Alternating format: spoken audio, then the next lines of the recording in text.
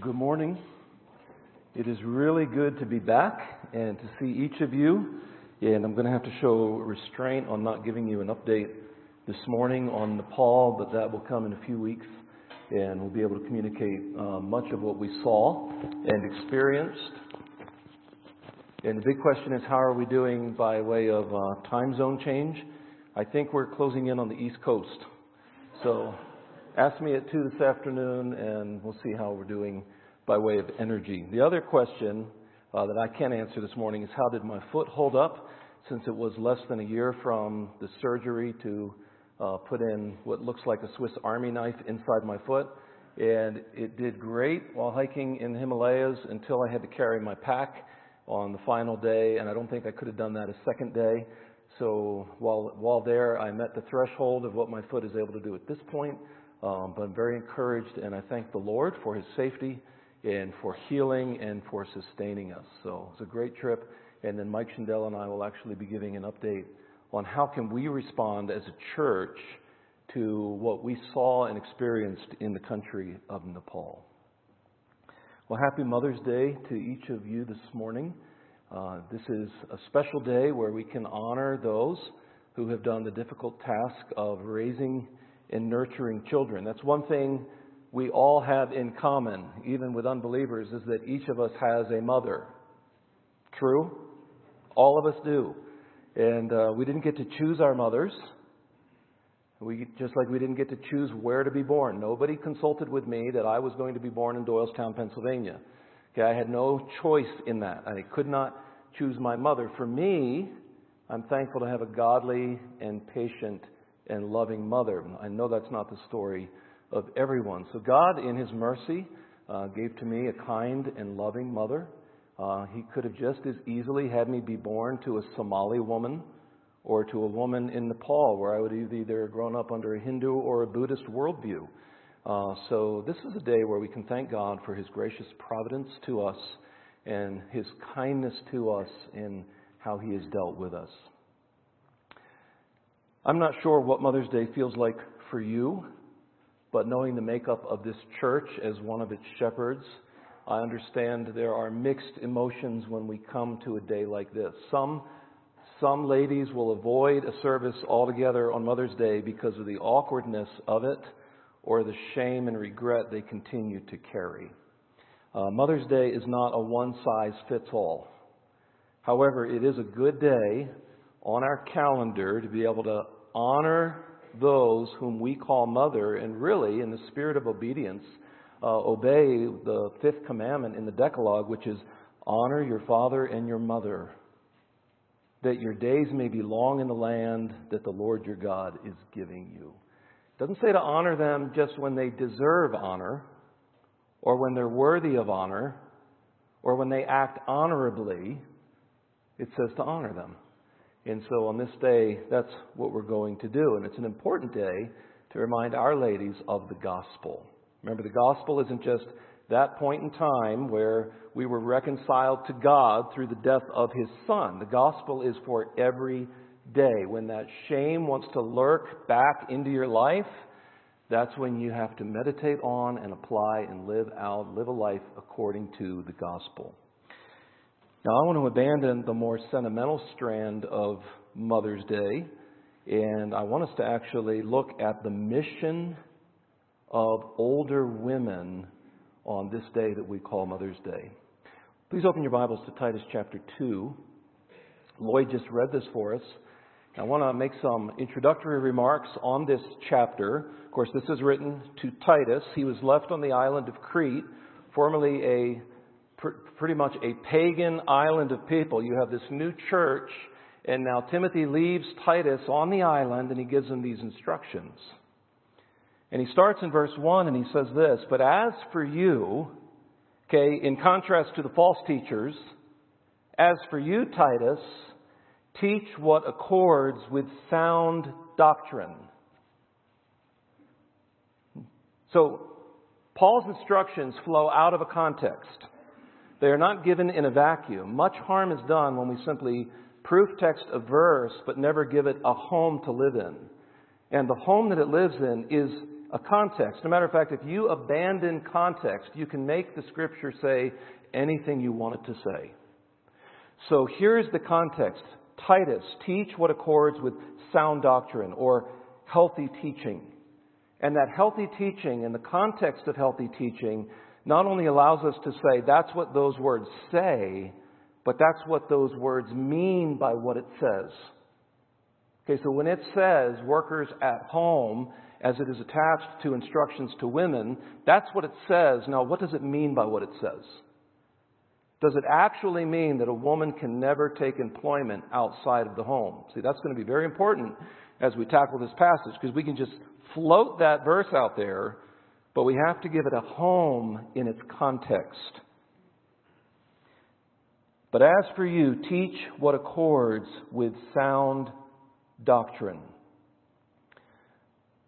We need to be careful as we enter into these instructions of the faulty logic, and you'll be familiar with this once I highlight it, that says that you have no right to counsel someone until you've experienced it yourself. How many of you have heard that, or at least faced that? Or you go to speak truth into someone's life and they're like, well, have you ever dealt with that? And at that point they muzzle you because you've never experienced it. For instance, the thinking follows this, that you can't really speak truth into a depressed person's life unless you've struggled with depression.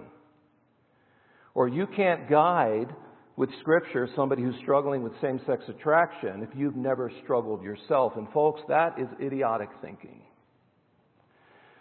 Because if that were true, then Jesus can't guide any of us. Because He never sinned. And yet He is the only one that can give us hope because He never sinned. So my authority this morning does not rest in the fact that I've experienced, for example, motherhood. And I'll never experience motherhood. I've observed it closely through different women. I've observed great examples of motherhood. I've never experienced it. But my authority is not my experience. My authority is not my educational degrees. My authority is not the title I hold at this church. The authority is found where? I hope we get this one right. Where is my authority found this morning? In God's Word. Because all Scripture is breathed out by God and is profitable. So when it says something to younger men, even though I don't experience what our younger men in this culture, 2018, experience, I have authority to direct them. And when it says something to older women, though I've never been one, I have the authority of God's Word to say, this is what God says to you on Mother's Day to this assembly. All Scripture is breathed out by God and profitable for teaching, for reproof, for correction, and for training in righteousness, that the man of God may be complete and equipped for every good work. So with that, let's look at Titus chapter 2. And we're going to go to the end first. I want us to look at verse 11. And this morning, here's sort of the big idea out of this passage, verses 11 to 14, is that God's grace covers our past and provides purpose and hope for the future. God's grace covers our past and provides purpose and hope for the future. Now, Lloyd already read this, so I'm not going to read the actual passage again, but I do want to read verse 11. For the grace of God has appeared. And what has it done? It brings salvation for all people. So folks, here's the first thing that we get from Titus chapter 2:11. When grace appears, grace transforms. You can tell a person who has confronted the grace of God through His Son Jesus Christ by the fact that they are transformed and being transformed. That's exactly what grace does. By the Holy Spirit, it starts to change somebody from the inside out. Legalism does this. Legalism tries to change somebody first externally so that somehow they can feel more righteous inside. Okay, that's false teaching. The grace that God brings changes someone. It transforms them inside, and it does work itself out. That is no longer legalism. That is faith-fueled obedience in response to the grace of God. When grace appears, grace transforms. Notice the target. It brings salvation for who? What does God's Word say? All people. Okay, so this is what it says. God's grace appears and it brings salvation to all people. What does it mean by what it says? Because if I just let that sort of linger out there without the context of home, we're going to end up believing in universalism. That in the end, everybody's going to get saved regardless of whether they respond in faith to Jesus Christ or not. But we know as we compare Scripture with Scripture that that can't be what it says. Because not all will be saved. And we're learning in Revelation that some will actually be sent to the lake of fire. So this can't be teaching universalism. And as we interpret this verse, we understand that this does not mean all people without exception, but all people without distinction. Did you follow that?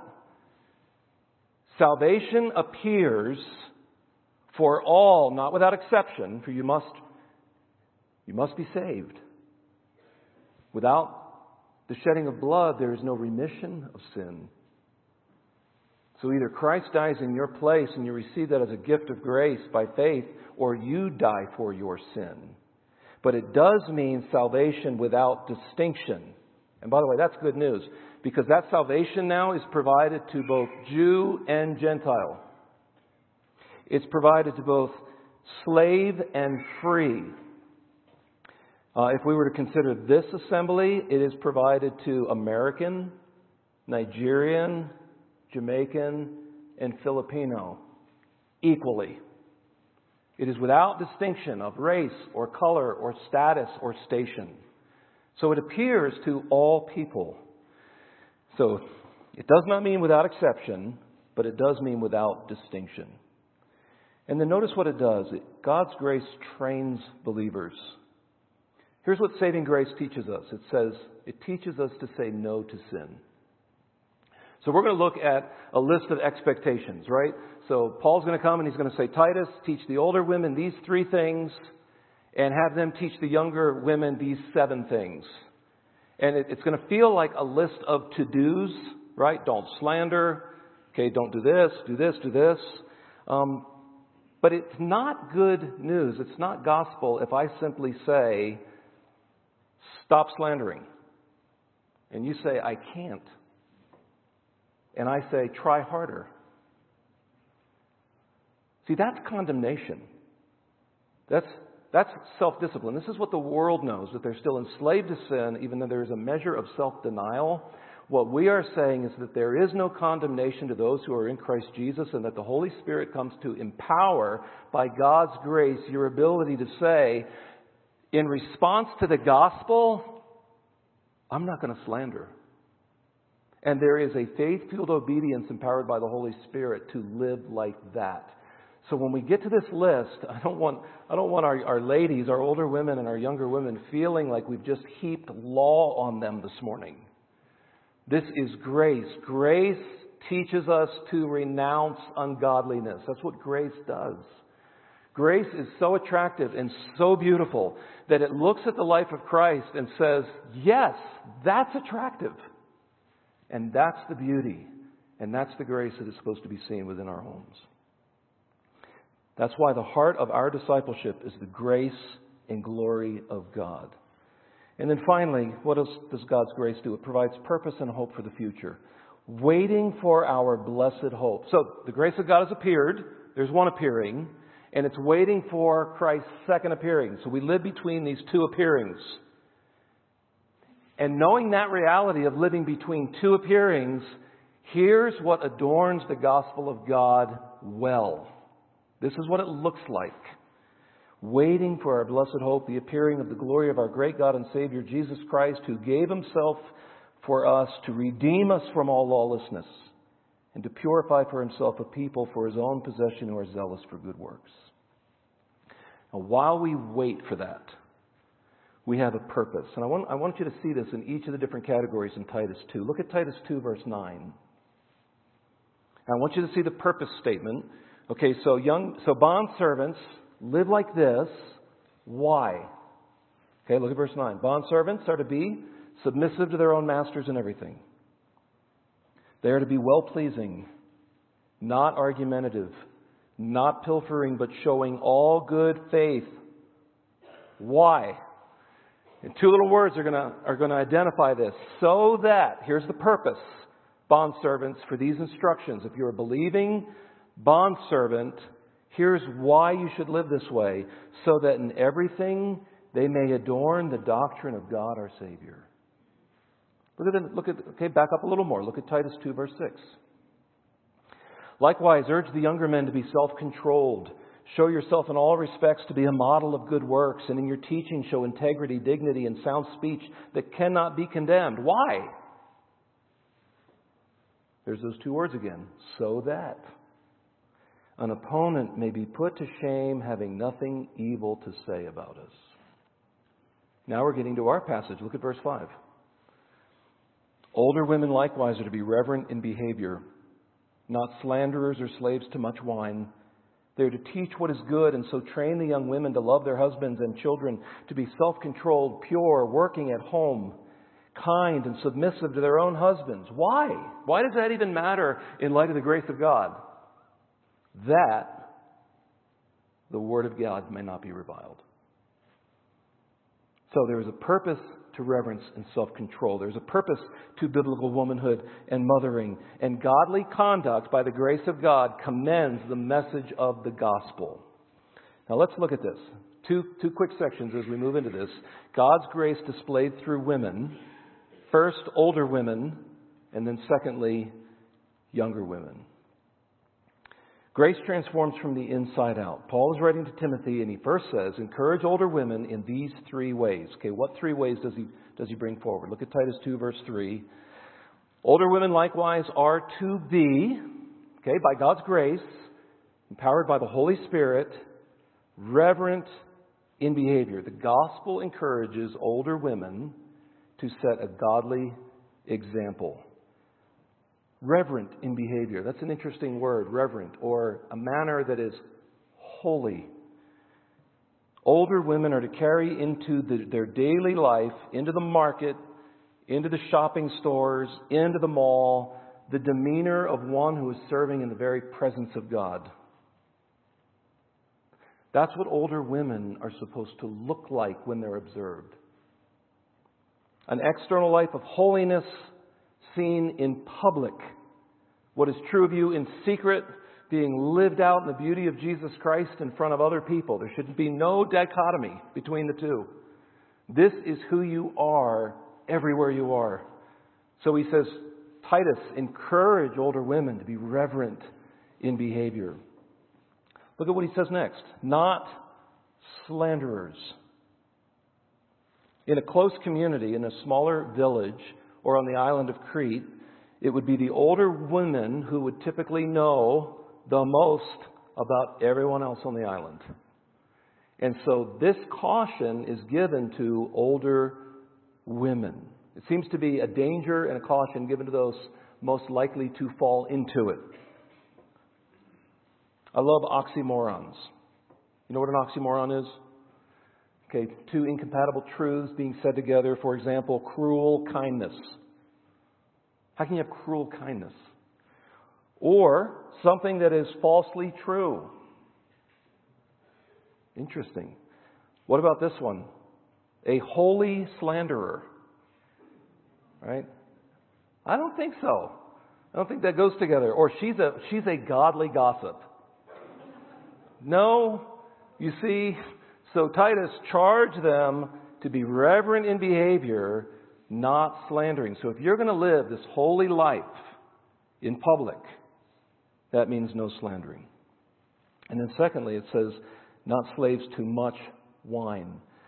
In that culture, it would be the woman who would have had constant access to the food and drink in the home. And if they had a larger home, there would have been a lot more abundance. And the caution is not slaves to much wine. So you may have access to something. You may have freedom to do something, but you need to be careful you're not controlled by it. The gospel calls us to freedom. And I hear a lot of people push freedom then they abuse that freedom. Really, freedom in Jesus Christ is the freedom that I no longer have to be enslaved to sin. Freedom in Christ is that sin no longer gets to call the shots over me. Because Jesus Christ opened up the cell and I walked out free. Not now free to do whatever I want, but free not to be enslaved to sin anymore and to choose that whether I eat or drink or whatever I do all to the glory of Jesus Christ. Not to be captured or controlled by anything. And what does that look like in our day? How would a Titus-like man come along and say, listen, don't be controlled as you're in your home. Don't be controlled by streaming media, by good food, by sleep. Don't be controlled by your well-crafted image on social media or over-the-counter medication or alcohol. Don't be controlled by these things. Be reverent as older women in the home, in front of your children and in front of other younger women. Be reverent, not slanderers, and not addicted to anything, because addictions do not say the right thing about the gospel.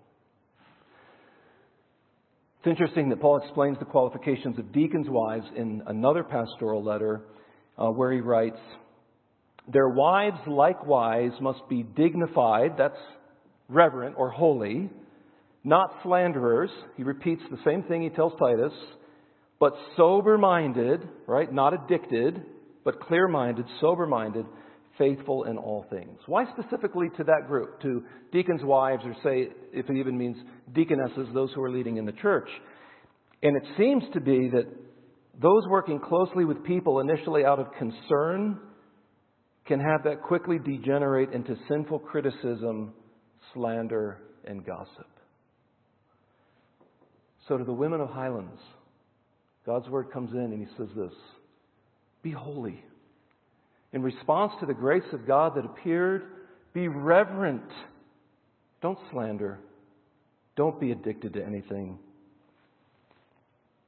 And that grace that brings salvation encourages older women in a second way. Look at this. The gospel encourages older women not just to be holy, but to teach what is good. Look at chapter 2, verse 3. They are to teach what is good. So the question comes up, can women teach at Highlands? When you take all the scripture together, here is divine permission for every one of our older women in this assembly to teach. You don't need permission to disciple someone else. You don't need permission to do this kind of ministry. We don't need a program to execute this. Here's what God's word says. Older women, teach the younger women. Teach what is good. Young ladies do not always have the discernment to know what is good. So God calls out another group in the church to help guide them. And it's interesting, he doesn't call out Titus to do this. Who does he call out? Older women. So that would naturally lead us to the question, older women, who are you teaching?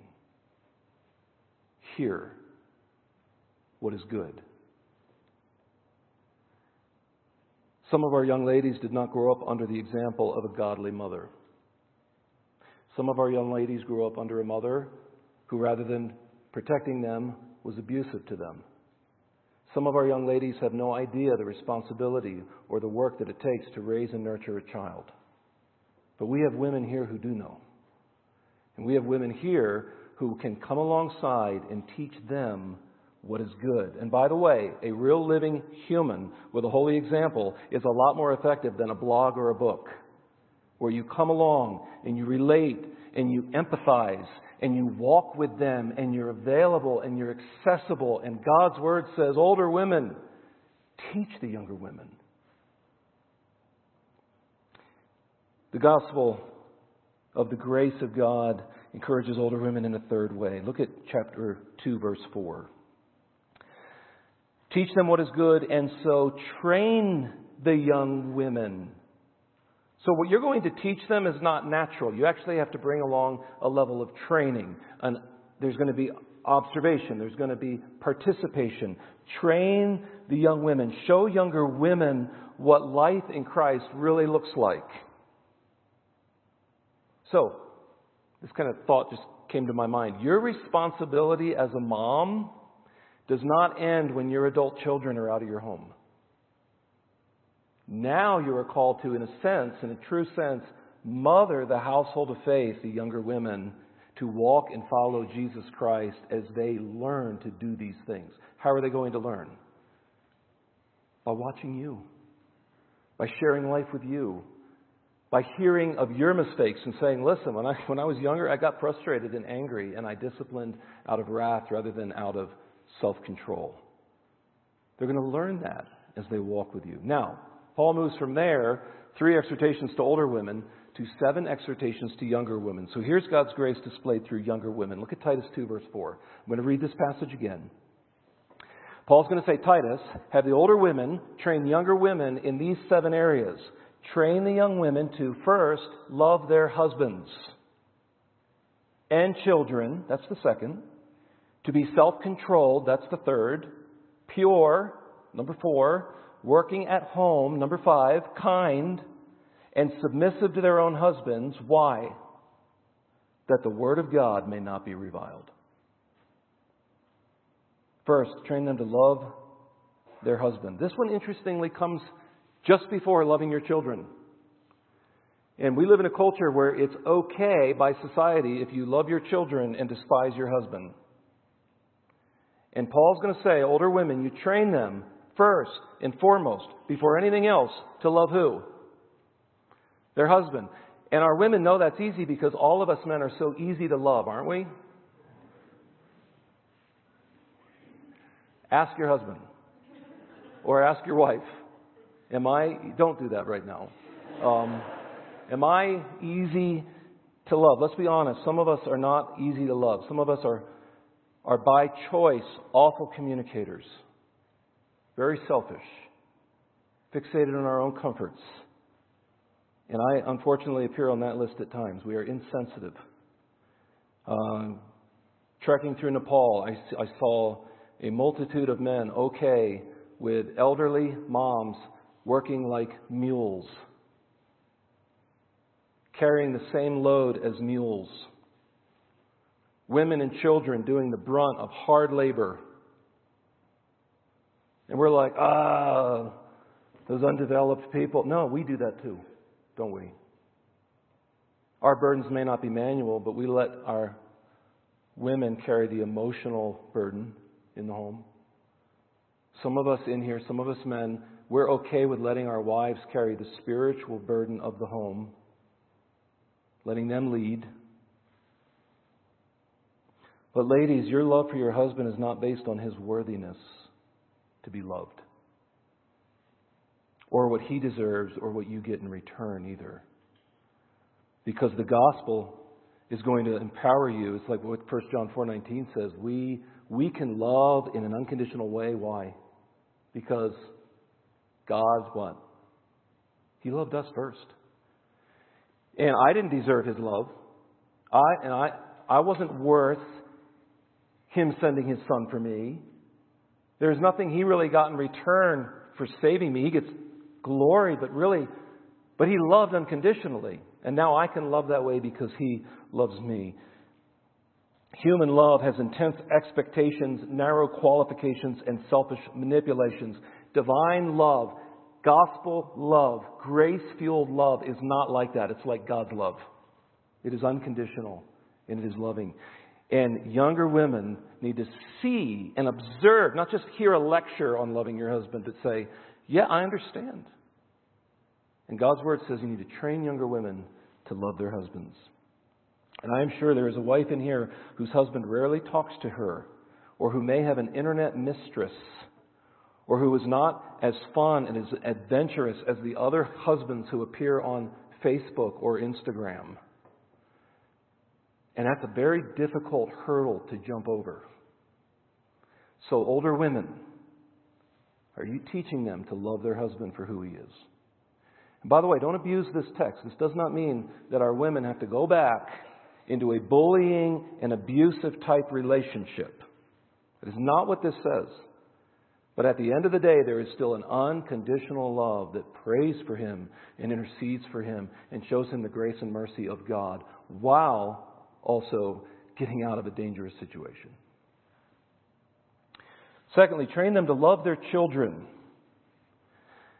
Do you know, children need to hear this. Where are all the children? Okay. This is going to sound harsh. You're not always easy to love. Not always. Because it's hard to love sometimes an obsessively unthankful, selfish person. And so when your mom shows you love, even though you sit there and you're crying like your infant brother, I hope you can see the grace of God in that. Okay? And women need to be trained to love their children. And ladies and men, we will not properly discipline our children if we do not discipline ourselves first. And so this is a training. This is an example. Tim Chester wrote this on self-control. Now we're down to self-control because that's closely connected to loving their children. He says, self-control and submission are profoundly countercultural.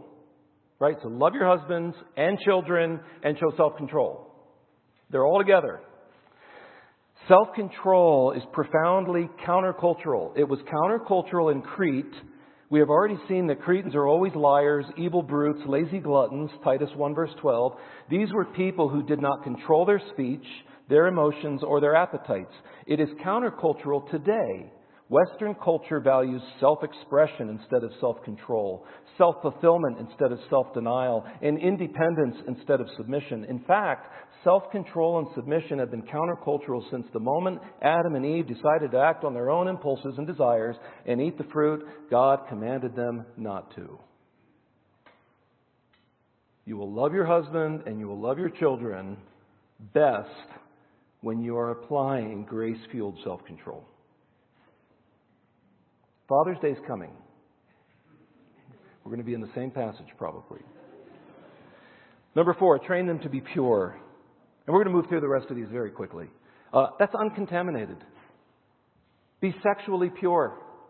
I'm just going to be bold about this, right? I'm just going to be confront. Sexual temptation is no respecter of gender. So young ladies, be pure. Guard your thoughts. Most novels will not help you remain pure. They are deliberately designed to create unreal fantasies that breed discontent, that will cause you to love your husband and your children less. So be pure. Most films out of Hollywood will not nurture purity. So we obey 2 Timothy 2:22. Both men and women flee youthful passions and pursue. So you have this you're turning away from this and you're chasing after righteousness, faith, love, and peace along with all those who call on the Lord from a pure heart. Do this in community. Flee together. Pursue together. We do that together as older women train younger women in community. We flee these things and we run towards other things. Purity is beautiful. Our young ladies need to hear this. Purity is beautiful. Modesty adorns the doctrine of God, our Savior. It presents Jesus Christ in the attractiveness that He already is. Train them. Number 5, train them to be working at home. Care for the home. Manage the spiritual environment of your home. The call, by the way, to be busy at home is said not just to counter being lazy at home, but also to counter the temptation to be overly busy everywhere else. Don't be so overly busy at the gym that the house is hurt for it. Don't be so overly busy at your job or your career that your home suffers for it. Don't look for status and success beyond the life God has gifted you with as a young mother. The gospel defines things very differently than our culture. Listen to Paul's instructions for widows. This is in 1 Timothy 5. I'll just read the passage. Paul says to Timothy in another pastoral letter, so I would have younger widows marry, bear children, manage their households, and in doing so, listen to what he says, and give the adversary no occasion for slander. For some have already strayed after Satan. And after he throws that in there, he says this, if any believing woman has relatives who are widows, let her care for them. So Highlands ladies, if you have relatives who are widows, that's part of your managing your home. It's not the church to take up the slack on that. As a matter of fact, Scripture says you are to care for them. Now, just because you stay at home doesn't mean you're fulfilling this, right? This isn't geographical. Because you can easily stay at home and be lazy and slander and not care for your children. So women, you have a God-entrusted responsibility to create a gospel-centered home that displays the attractiveness of Christ. Manage the home.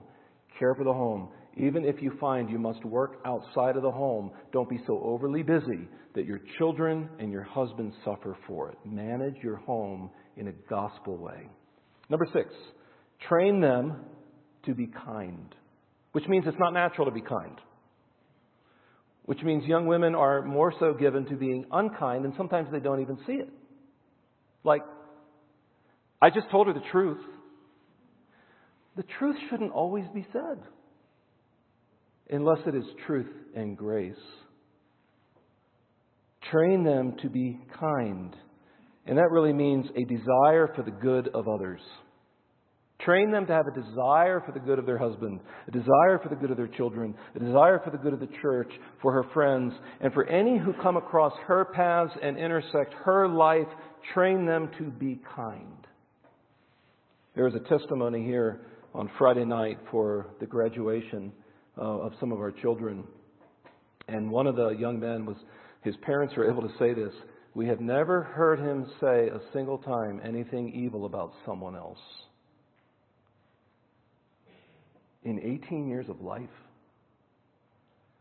train them to be kind. And then, number 7, the final point, train them to be submissive to their own husbands. He had to end on this one, right? Do you know that the gospel affects a person in evident and tangible ways? And one of the ways that you can see how the gospel, not just religion, not even right facts about a religion, the one way you can see that the gospel has actually transformed someone. Remember, when the grace appears, grace transforms. And one of those areas is in how younger women line up underneath their husband. Now, in a radical, secular feminism who has already taken the scissors and clipped this passage out of the New Testament because it is sexist and it is chauvinistic and is outdated. Okay, that reveals the spirit of our age, and unfortunately that spirit has crept in where? Into the church. Okay, so let it not be so among Highlands ladies. Let us subject ourselves to the authoritative Word of God, because we do believe this: all Scripture is breathed out by God and is profitable. Okay, so here is the point here. When the gospel permeates your life, there is a sweetness of disposition as you line up under your husband. Why is this so important? Look at Titus 2, verse 5.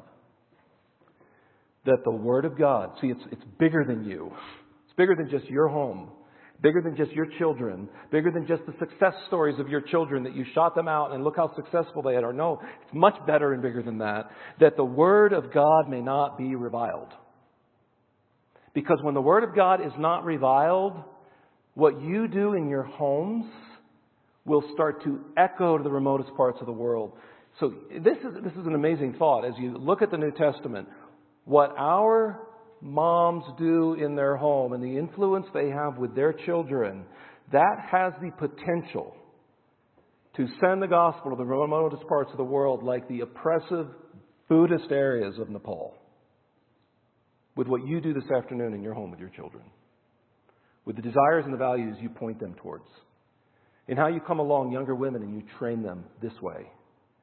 That can have an effect. You may never visit Nepal, but it will have an effect to the remotest parts of the earth for the gospel, that the Word of God may not be reviled. Godly conduct commends the message of the gospel, but it is also empowered by the grace and the glory of God. The purpose, again, is that the gospel will advance to the nations, as we have as one of our 5 main points that we build ministry around, from our neighborhood, right? The gospel from our neighborhood to where? to the nations.